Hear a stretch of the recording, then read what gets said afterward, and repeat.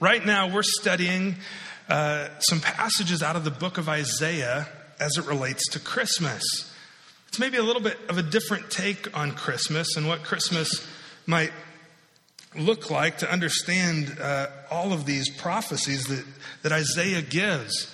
Isaiah lived 700 to 800 years prior to Jesus being born. And yet Isaiah, miraculously, through the power of the Holy Spirit, God came upon him so that he made prophecies about the Messiah, Jesus, who is coming. And what's incredible is that all of those predictions came true perfectly. So I'll tell you what, let me pray. And then we're going to be in Isaiah chapter 9. And we're going to start in chapter 9. Let me pray. Father, thank you for Jesus. And thank you for your grace to us through him. Father, as we see in the text this morning, you're a God who shows great grace to people who are in darkness. You show light to those who need it. And you do it through your son, Jesus. And what's incredible is that your grace is without end. It's without limit. I pray you'd teach us those things this morning, that you'd let our hearts be in awe of those things this morning. Holy Spirit, I pray that you would speak to and through me as I teach your word, that Jesus might be magnified and lifted up and glorified, and that our hearts might be changed in a way that we adore him and live for him more and more. We thank you for Jesus. We pray too against the evil one who takes your word and twists it and distorts it. He's an accuser and a liar, and he would love nothing more for us than to forget all about your son coming as we celebrate Christmas.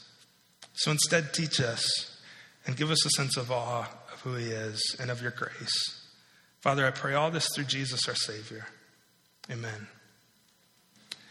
Isaiah chapter 9, starting in verse 1. We'll read through verse 7 together, and then we'll come back and unpack some of this. Verse 1.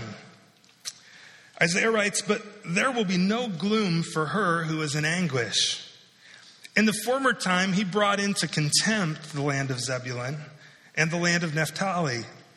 But in the latter time, he has made glorious the way of the sea, the land beyond the Jordan, Galilee of the nations. The people who walked in darkness have seen a great light.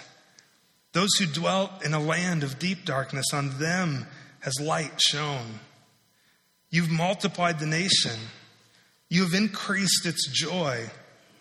They rejoice before you as with joy at the harvest, as they are glad when they divide the spoil. For the yoke of his burden and the staff of his shoulder, the rod of his oppressor, you've broken as on the day of Midian. For every boot of the trampling warrior in battle tumult, and every garment rolled in blood will be burned as fuel for the fire. For to us a child is born, to us a son is given, and the government shall be upon his shoulder, and his name shall be called Wonderful Counselor, Mighty God, Everlasting Father, Prince of Peace. Of the increase of his government and of peace, there will be no end. On the throne of David and over his kingdom, to establish it and uphold it with justice and with righteousness from this time forth and forevermore. The zeal of the Lord of hosts will do this." If you were to look at that whole passage and say, what's the most important line in the whole passage? What do you suppose it might be? I would contend with you that it's the last line. That the zeal of the Lord of hosts will do this. A lot of times at Christmas, we think of Jesus as little Jesus, meek and mild, right? Just a little babe. And was he meek and mild? Absolutely. But it's not the whole picture. Because Jesus was also incredibly fierce and awesome, and is to this day. And he's incredibly powerful and courageous. And Jesus, we negate who he is if we only look at the meek and mild part and forget that he was zealous for the glory of God, and he is zealous for his own glory. And so when we look at the babe in a manger, that's only part of the story of who Jesus is, because he's also incredibly zealous. And notice in these promises, we're going to unpack what all this is about in Isaiah chapter 9, why Isaiah's writing this, who he's writing it to. We'll talk about that in a moment. But I want you to see right from the beginning that everything that happens in this passage and everything that happens in the prophecy that's fulfilled by it, it's all accomplished not by the people he's writing to and not by us, but by Jesus Christ. The zeal of the Lord will do this. God is the one who accomplishes it. God is the one in the same way who accomplishes our salvation. That's going to be a theme this morning. That it's all by his grace, and it's not by you, and it's not by me, but it's all by Jesus. And one day when Jesus does return, when Jesus does come back to fulfill everything that's promised of him, and everything that he's going to do to restore all of creation back to the way it's meant to be, and he sets up his throne on this earth and rules and reigns, we're going to look at each other and we're going to go, this has nothing to do with us. This has nothing to do with us. All of this goodness, all of this grace, everything that's great today, Jesus did it. And we'd be wise to take the same approach to life today. See, Isaiah 9 prophesies the coming of Jesus as light shining in the darkness. As light shining in the darkness. You ever been in the dark and you flip the light on? What happens? You're like blinded, like what just happened? The darkness just suddenly hides from the light, doesn't it? And the light comes in, and light always conquers darkness. Well, in the same way, when Jesus comes, Isaiah prophesies the coming of Jesus is like light shining in darkness. And he makes it clear, God makes it clear in this writing, in this prophecy, that it's all because of his grace, not because of us. It's the zeal of the Lord of hosts who will do this. Well, what that's called is grace. When we receive something we don't deserve. Grace is this. Grace is, in a nutshell, you've heard that word before, right? In and out of church at all, you've heard the word grace. Even if not, you've heard churches speak of grace. Grace is unmerited favor. Unmerited favor. That's the best way to describe what grace is. And the reason I say it's unmerited favor is grace is something when I get something that I don't deserve. When you get something you don't deserve. God shows us grace when he shows favor to us.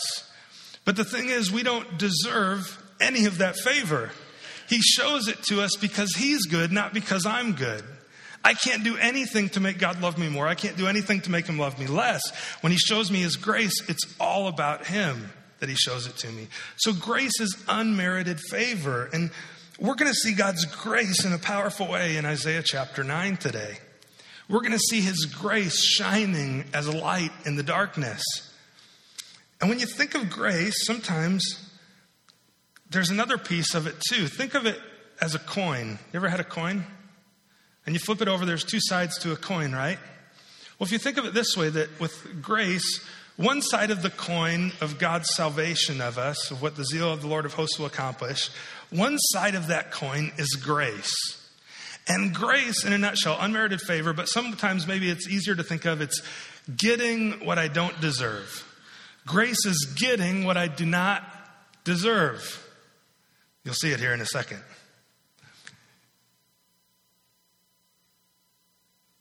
I think it's coming. Getting what I did not deserve. That's grace. Now, when you take that coin and you flip it, on the flip side of that same coin is a thing called mercy. And mercy is just the opposite. When I don't get what I do deserve. When I don't get what I do deserve. And grace and mercy together are one coin. They're the same idea. And you can't have God's grace without his mercy, and you never see God's mercy without his grace. And so as we read here, we might read some things and you go, that's not God's grace, that's his mercy. And I would say, yeah, and in his mercy, you're going to see grace. And in his grace, you're going to see mercy. All of it is getting what we don't deserve and not getting what we do deserve. And that was the case for the people in Isaiah's day. And we're going to see that God shows his grace to us when we're in darkness through Jesus without limit. Let's look back at the text in verse 1. But there will be no gloom, Isaiah writes, for her who is in anguish. In the former time, he brought into contempt the land of Zebulun and the land of Naphtali. But in the latter time, he's made glorious the way of the sea, the land beyond the Jordan, Galilee of the nations. Now, when I became a Christian and I started reading the Bible, and I didn't know a lot about the story, I'd read some of these things, and I'll be honest with you, there's still times today when I read some things and I go, what are they talking about? And I have to refresh my memory, or I have to study and figure out what was being said there. And when we read this, we know the part, for unto you a child is born, unto us a son is given. We know that part, right? You've heard that. But what's this whole deal? Like, why is this here? Who's Zebulun and who's Naphtali? This sounds like a weird sci-fi movie all of a sudden in the middle of Isaiah. What's going on? Well, let me give you a little bit of background. If you were here last week, you know that during this time, Ahaz is king of Judah. And Isaiah is prophesying to Ahaz, and in chapter 7 is where we were last Sunday. We saw where Isaiah gives a prophecy that this will be a sign to you. A baby will be born to a virgin, and you'll call his name Emmanuel. God is with us. Well, Ahaz was given opportunity after opportunity to select a sign from God that God would preserve him. Because Ahaz, we found out, was incredibly scared along with the rest of Judah, because coming from his north was Israel, the 10 northern tribes, and Syria, trying to get him to fight with them against Assyria, who was coming in to conquer the land. And he was scared, but God said, no, listen, their plans aren't going to happen. You're going to be just fine. Just trust me. And Ahaz doesn't, and he refuses to. And so God gives him a sign, and eventually that he's going to head off into exile as well, or Judah will head off into exile as well. But you need to know what's happening. The context is that there's an Assyrian army coming from the north that's going to conquer the land of Israel. So let me show you what this looks like on a map. This is the Middle East, right? Today, this is the area of Iraq, and Saudi Arabia would be down here, and Israel is this little sliver right here. Let me put a box around it for you so you know where it is. Well, Assyria is up in this area. And when Assyria comes to conquer Israel, first off, here's why they're coming to conquer them. God told them, when you go into the land, if you obey me, things will go good. If you disobey, I'm pulling you out. Things will go bad until you repent. Well, they had been evil. They had been wicked. And the 10 northern tribes of Israel who had been wicked were about to pay the penalty for their sin. They were about to face God's discipline. And he's going to do it through Assyria. Later in Isaiah calls Assyria the rod of furious wrath. That he uses Assyria to come and show his discipline to his people in Israel. Well, when Assyria comes to conquer, and Assyria being this, they don't just take like this straight shot, like right in. Because all of this is desert. What they would have done is they would have gone up to the north and then come down. Because that's where the trade routes were. That's where life was sustainable for them instead of traveling through the desert as an army. So they'd go up and around in an area that, if you study the geography of it, it'll be called the Fertile Crescent. Well, let's zoom into this little area right here. It's hard to see on this map, but to the north, this is Israel. And all of these little pieces of color that you see are where the different 10 tribes of it, or 12 tribes of Israel settled. And the 10 northern tribes make up Israel, as we're talking about it in this day after the kingdom was divided. And the two most northern tribes are the tribes of Naphtali and of Zebulun. These two northernmost tribes where the Assyrians are going to come in 722 BC and conquer the land. The first place they get to is Naphtali and then Zebulun. So look again at verse 1. Isaiah says, but there will be no gloom for her who was in anguish. He's saying anguish is coming for Israel. Assyria is going to come and conquer them. It's not going to be good, but there's coming a day where there will be no more anguish for them. There will be no more anguish. In the former time, he brought into contempt the land of Zebulun and the land of Naphtali. They were the first ones to take the brunt of the invasion from the Assyrians, right? Be like if we got invaded by Canada, Michigan would get it before we do. Zebulun and Naphtali got it before everybody else did. But, he says, in the latter time, he has made glorious the way of the sea. See, that area between, if we go back to that map for just a second, this area over here on the side of Israel where the trade routes are, that was called the Via Maris, or the way of the sea. And Isaiah says that God has made glorious the way of the sea. He's actually predicting this before it happens, because they're about to be sacked by Assyria. And they're going to be able to read this after they've been conquered and know God is going to make that way glorious again. He's going to restore his people to the land. In the latter time, he's made glorious the way of the sea, the land beyond the Jordan, Galilee of the nations. And in verse 2, he says this: the people who walked in darkness have seen a great light. Those who dwelt in a land of deep darkness, on them light has shone. Isaiah's words here are words of hope to people who are about to be sacked, and then for after they've been taken into captivity, hope for them that they'll be restored. Isaiah says a light has shone to those who dwelt in darkness, to those who faced the wrath of their conquerors of Assyria. And what you need to see here is that God's grace, because we find out at the end of it in verse 7, the zeal of the Lord of hosts is the one who does this, that it's God's grace that would show this light. And God's grace, God shows grace to those in darkness, verses 1 through 5. God shows grace to those in darkness. That's what he says in verse 2, right? For the people who walked in darkness have seen a great light. Those who dwelt in the land of deep darkness, on them has light shone. Let me ask you, do you ever find yourself in a place of darkness? In a place where you feel like there's no hope? Maybe it's because of your own sin or because of something you've done. Maybe it's because of things that are totally out of your control, and it's things that have happened to you or that are happening around you. Maybe most of the time, maybe it's a combination of the two, of things in your control and out of your control, but you find yourself in a place of darkness. You find yourself without hope. The people of Naphtali and Zebulun and all of the northern 10 tribes of Israel would have found themselves in this spot without hope, in darkness. We read last week, and if we'd have kept reading in chapter 7 and into chapter 8, that the land would be so desolate after the Assyrians conquered them that even though there wouldn't be many cattle and wouldn't be much food, that the people who were left there would gorge themselves on the food that was left, because everyone is going to be pulled out, and what's little there is going to be plenty for the few people left behind. They were in a time of great darkness. They were about to see everything they knew taken away. Everything at the discipline of God.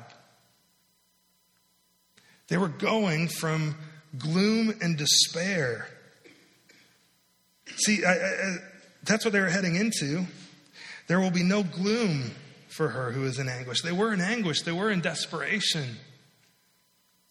And really, as Isaiah is writing this, they're about to be. But there's coming a day where God would restore them.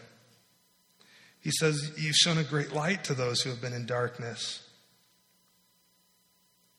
I would commend to you that God does the same thing for us today. And he does it as we repent and as we turn to Jesus.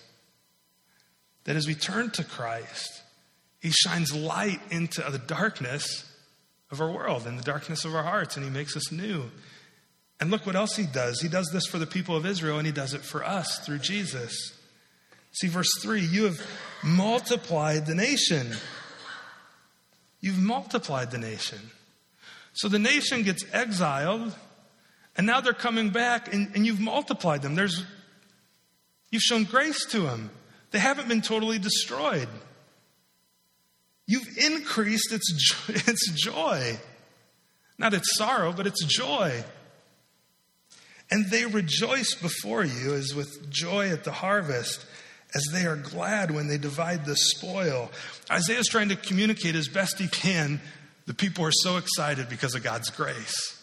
They're recognizing that it has nothing to do with them and that God has restored them. It has everything to do with God, and he's bringing great joy.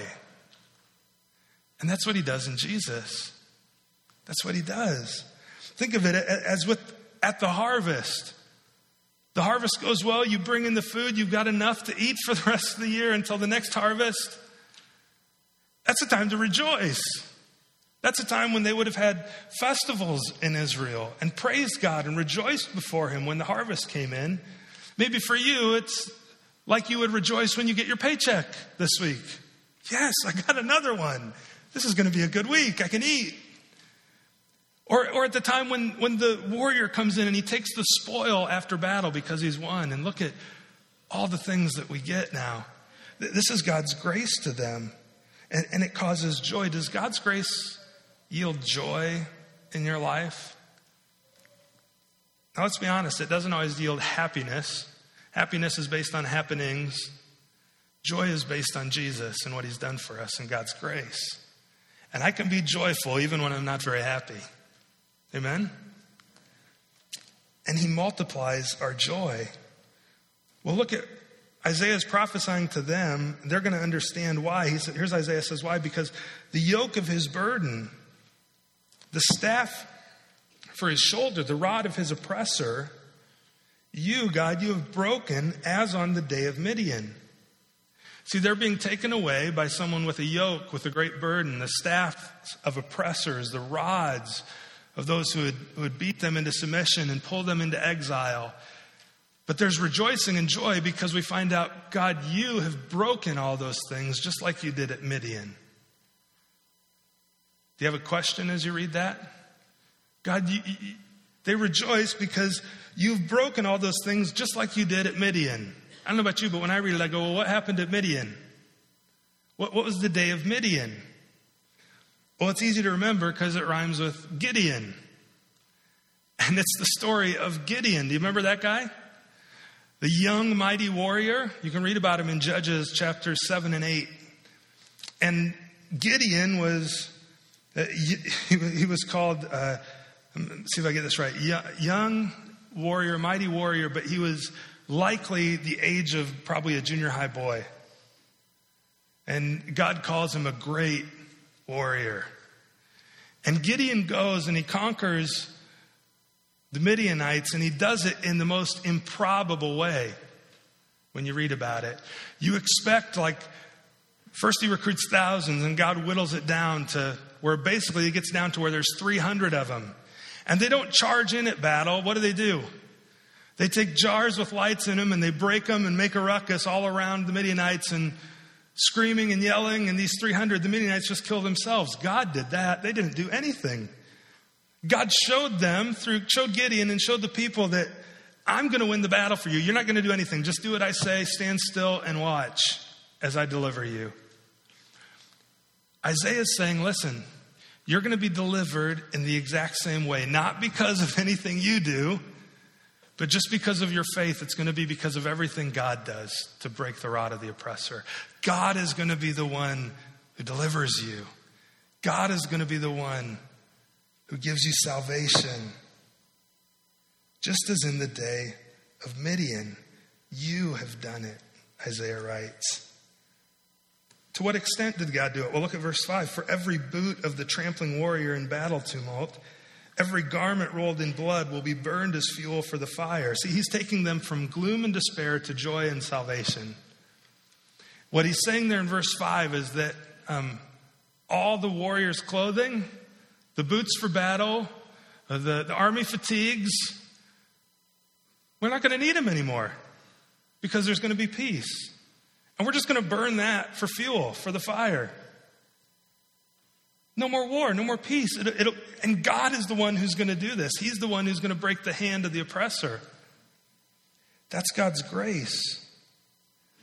Now for us, how does this apply to us? Well, for us, we know that this light, because this passage is quoted in the New Testament referring to Jesus, this light for us is Jesus Christ. And he puts on flesh at Christmas, and he steps down into his creation. And the light shines in the dark, and he brings salvation to us. Again, just like the Israelites, just like with Gideon, just like in the time after Isaiah when they returned, it's not because of anything we do. It's all because of God's action, because of Jesus stepping down, putting on flesh, and stepping into human history to save us. If you don't believe me, look at John chapter 1, verses 4 and 5. In him, in Jesus, was life, and the life was the light of men. The light shines in the darkness, and the darkness has not overcome it. The first thing to see this morning is that God shows grace to those in darkness. Are you in a place of darkness? A place without hope? Maybe a place of sorrow? You need to know God's grace is sufficient for you. Whatever your situation, whatever you're going through. And his grace, you need to know, number 2, is found in Jesus. God's grace is in Jesus Christ. How do I know this? Well, look at verse 6. Here Isaiah gets to prophesying about the future. He says, he already has been, but he especially looks forward to the coming of Jesus. For to us a child is born. To us, he writes, a son is given. And the government shall be upon his shoulder. And his name shall be called Wonderful Counselor, Mighty God, Everlasting Father, Prince of Peace. Look at that, the first line. For to us a child is born, a son is, what is it? Given. To us a child is born, to us a son is given. It's God's grace. He gives it to us. It's unmerited favor. It's getting what I don't deserve. It's getting salvation. It's getting restoration. It's getting to be made new. It's getting to be free from my sin. And it comes through a child, through the God-man, Jesus Christ. Let's look at that. A son is given. Emphasis on the given. God's grace comes through Jesus Christ. God's grace does not come through sacraments. See, the church I grew up in, that I grew up as a part of, I can remember very clearly as a boy. Let me back up just a little bit. From first grade through 8th grade, every Thursday night, this church was out in the middle of the country, not unlike this one. And as you'd get on the bus, you'd ride out for confirmation class every Thursday night, all school year long. And I can remember very clearly one night, as I was in a class with one of the pastors, that he said, this was so weird. He talked about how God's grace comes to us, and this one just sticks in my mind, that if you have a friend and they're dying, baptize them so that they'll be saved. Baptism is considered a sacrament. In other words, it's in our understanding, it's a sacrament in the sense that it reveals God's grace. It demonstrates his grace. It shows us. But in that church tradition, it was considered a means of grace, how God's grace is meted out to people. But you know what? God's grace is not in sacrament. It reveals it. It shows us his love. It's a symbol of it, but it's not the way we receive his grace. Some of us, maybe we've grown up in traditions like that where we've misunderstood it. God's grace is in Jesus Christ. It's also not in religion. God's grace to save you, getting what you don't deserve, doesn't come through just being a good enough person, because then what? It's something you earned and you deserve it. God's grace doesn't come through religion. Religion says if I do enough good things, God will love me and save me. When I get to the end of my life, if all the good things outweigh the bad things, I'm in. Yet that's not taught in the Bible anywhere. God's grace doesn't come through religion. It doesn't come through human effort. It doesn't come through sacrament. It doesn't come through any of those things. God's grace is in Jesus. It's in Jesus. Born, a son is given. That's bolded in your outline, right? Underline it maybe in your text. Here's a couple other verses that speak of that. John 8, verse 12. Again, Jesus spoke to them saying, I am the light of the world. Whoever follows me will not walk in darkness, but will have the light of life. And in 1 John 1:5, this is the message we've heard from him and proclaimed to you, that God is light and in him is no darkness at all. Loved ones, I'd exhort you to believe the fact that God's grace comes through Jesus. It doesn't come through anything else. Do you want to be saved? It's all by God's grace in Jesus Christ. Have I said it enough? It's all by God's grace in Jesus. Going to church doesn't make you a Christian. Right? Would you agree? Kind of like Taco Bell doesn't, I say this all the time, like Taco Bell doesn't make you a chalupa. You go enough, you eat enough, you're going to look like a chalupa, you might smell like a chalupa, but you're not going to be one. You come to church, you go enough, you hear enough things, you quote enough right verses, you learn the lingo, you talk the talk, you sing the songs. That doesn't make you a Christian. God's grace makes you a Christian. It's when I repent. It has nothing to do with me other than I turn to Jesus. And I say, Jesus, I can't do it. There's nothing I can do. It's all because of you. It's all because of your grace. And that's how we're saved. It's all by God's grace to us. God so loved the world that he gave his son. Next week, we're going to come back to verses 6 and 7 and talk more about who Jesus is. But this morning, the last thing I want you to see about God's grace is number 3, God's grace is without limit. It's without limit. Because here's the thing the enemy tries to lie to us with. He does to me, he does to you. He's an accuser. That's what his name means. Satan means accuser. And he accuses us, and what he says is something like this. Yeah, I know that you've repented. I know you turned from your sin and you turned to Jesus. And I know you've read that in the Bible where you're saved by faith through grace alone, not by works. But I know you've heard that in church. I know you've sung those songs. I know that's what you think. But do you remember that thing you did? Do you remember that thing you still struggle with? Do you remember that? Well, if those things are true, then why that? And he accuses us day and night before the throne of grace, Revelation tells us. He accuses us and he says, no, you're really not a Christian because you've messed this up. You've messed this up. You've messed this up. There's no, yeah, maybe he did that, but you forfeited that long ago because of your sin. I want you to know God's grace is without limit. And not only that, because it's unmerited, you didn't do anything to earn God's favor from Jesus Christ. Guess what you also can't do? Anything to negate his grace to you in Jesus Christ. If you've received it as a gift and you did nothing to deserve it, you can't do anything to undeserve it. Does that work? Do you know what I'm saying though? Jesus says, I know my sheep. I have them in my hand, and not one of them will escape. It's my paraphrase of his words. But in other words, if he has you, he has you. And God's grace is limitless. It's enough to cover your sin. If you've truly repented, you've truly turned to him and received his grace. Look at verse 7.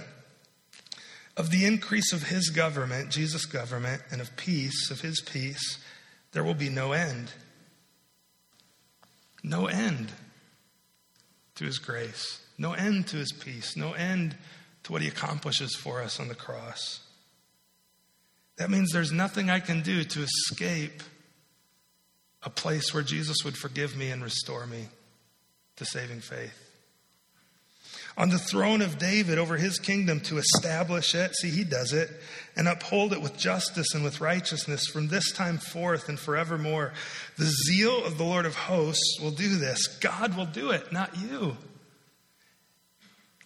Loved ones, your salvation is not on you. It's on Jesus Christ and him alone.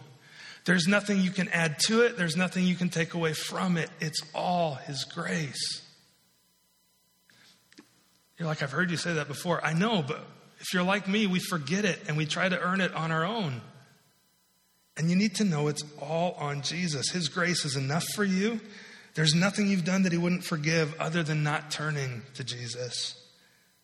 And it lasts forever. There's nothing that will ever separate you from his love and his grace in Jesus. See, there's coming a day, Revelation 22, verse 5, night will be no more. They'll need no light or lamp or sun, for the Lord God will be their light, and they will reign forever and ever. In other words, his people. The light of Jesus' face will shine. And God's grace shines to those who are in darkness. It's in the person of Jesus Christ. For unto us a son is born, a child is given, right? A child is born, a son is given. And it'll last forever. It's limitless, without limit. And the big thing I want you to see as we close is that salvation for God's people in Israel in Isaiah chapter 9, and salvation to you and I through Jesus Christ, the one who would be born to a virgin, was God's idea. And he's the one who does it.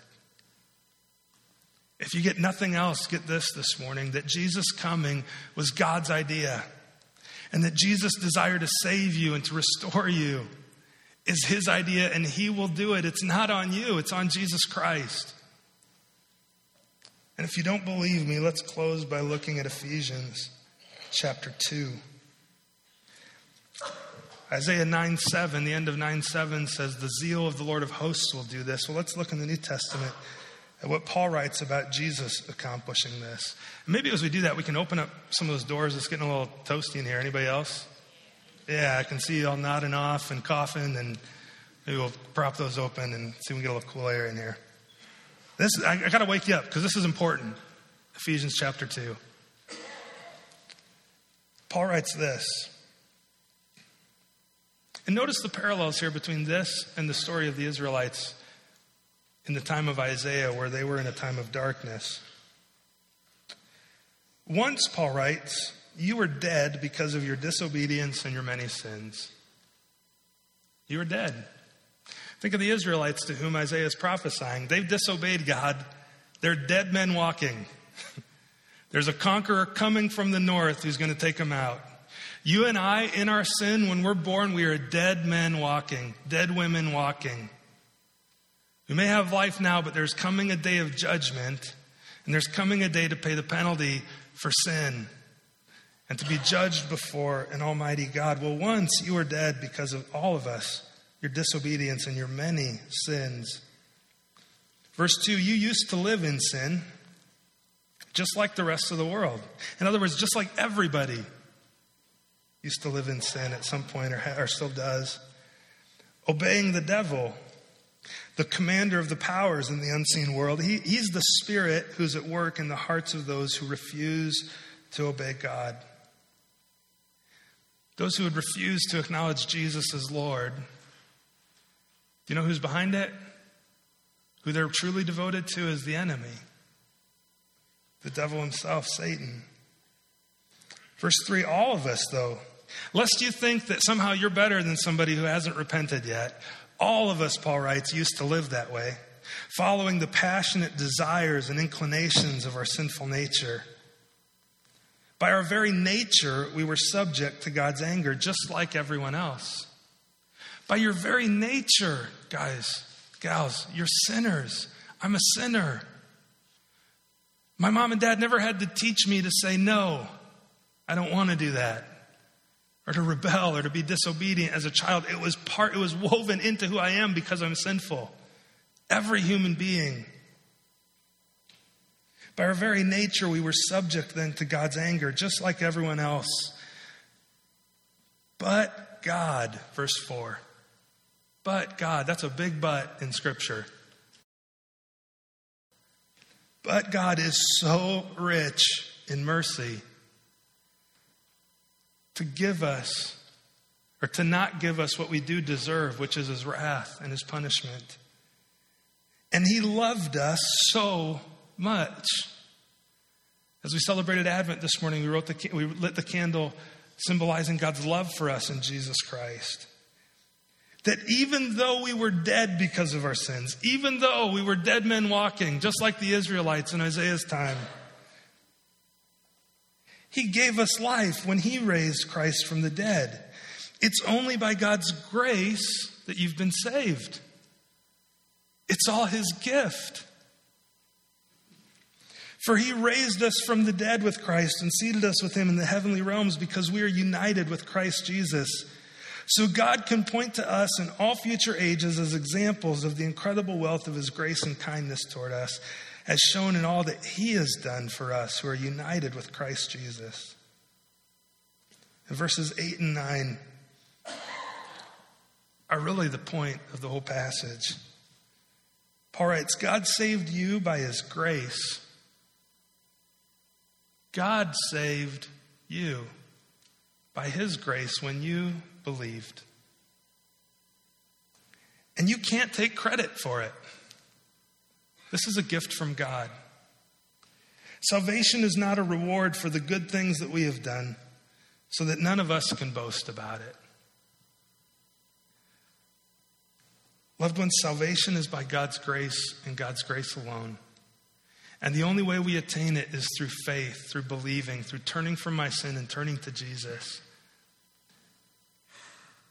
And God's grace comes to us through Jesus. To you, a child has been born, a son has been given, so that you would trust him, turn to him, believe in him, and be saved. If you've never done that, I would exhort you to do it today. And it's simply acknowledging in your heart that Jesus is Lord and confessing with your mouth that he is Lord, believing God raised him from the dead. Paul writes in Romans, and you will be saved. You're like, that's too simple.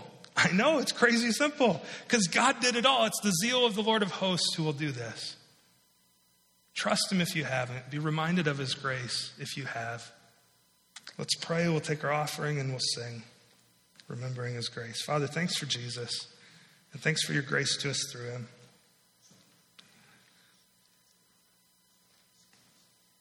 Lord, I pray that for those who have never trusted you this morning, that today might be the day they would. That they'd recognize that all their striving, all of the things they've tried to do to earn your favor will never be enough and never have yet been enough. Because Jesus has already accomplished all of it. And they need simply turn to him and repent and trust him to be saved. It's by your grace that a son is given to us. And for those of us who have trusted you, Jesus, remind us again that you're the one who does it. That our responsibility is simply to obey and to follow, but that you love us the same today as you did yesterday and the same as you will tomorrow. And that it's because of that love then that we turn from our sin and continue to turn back to you. Thanks for Jesus and your great grace and mercy to us through him. Pray you'd remind us of all of that this season. We pray that through Jesus, our Savior. Amen.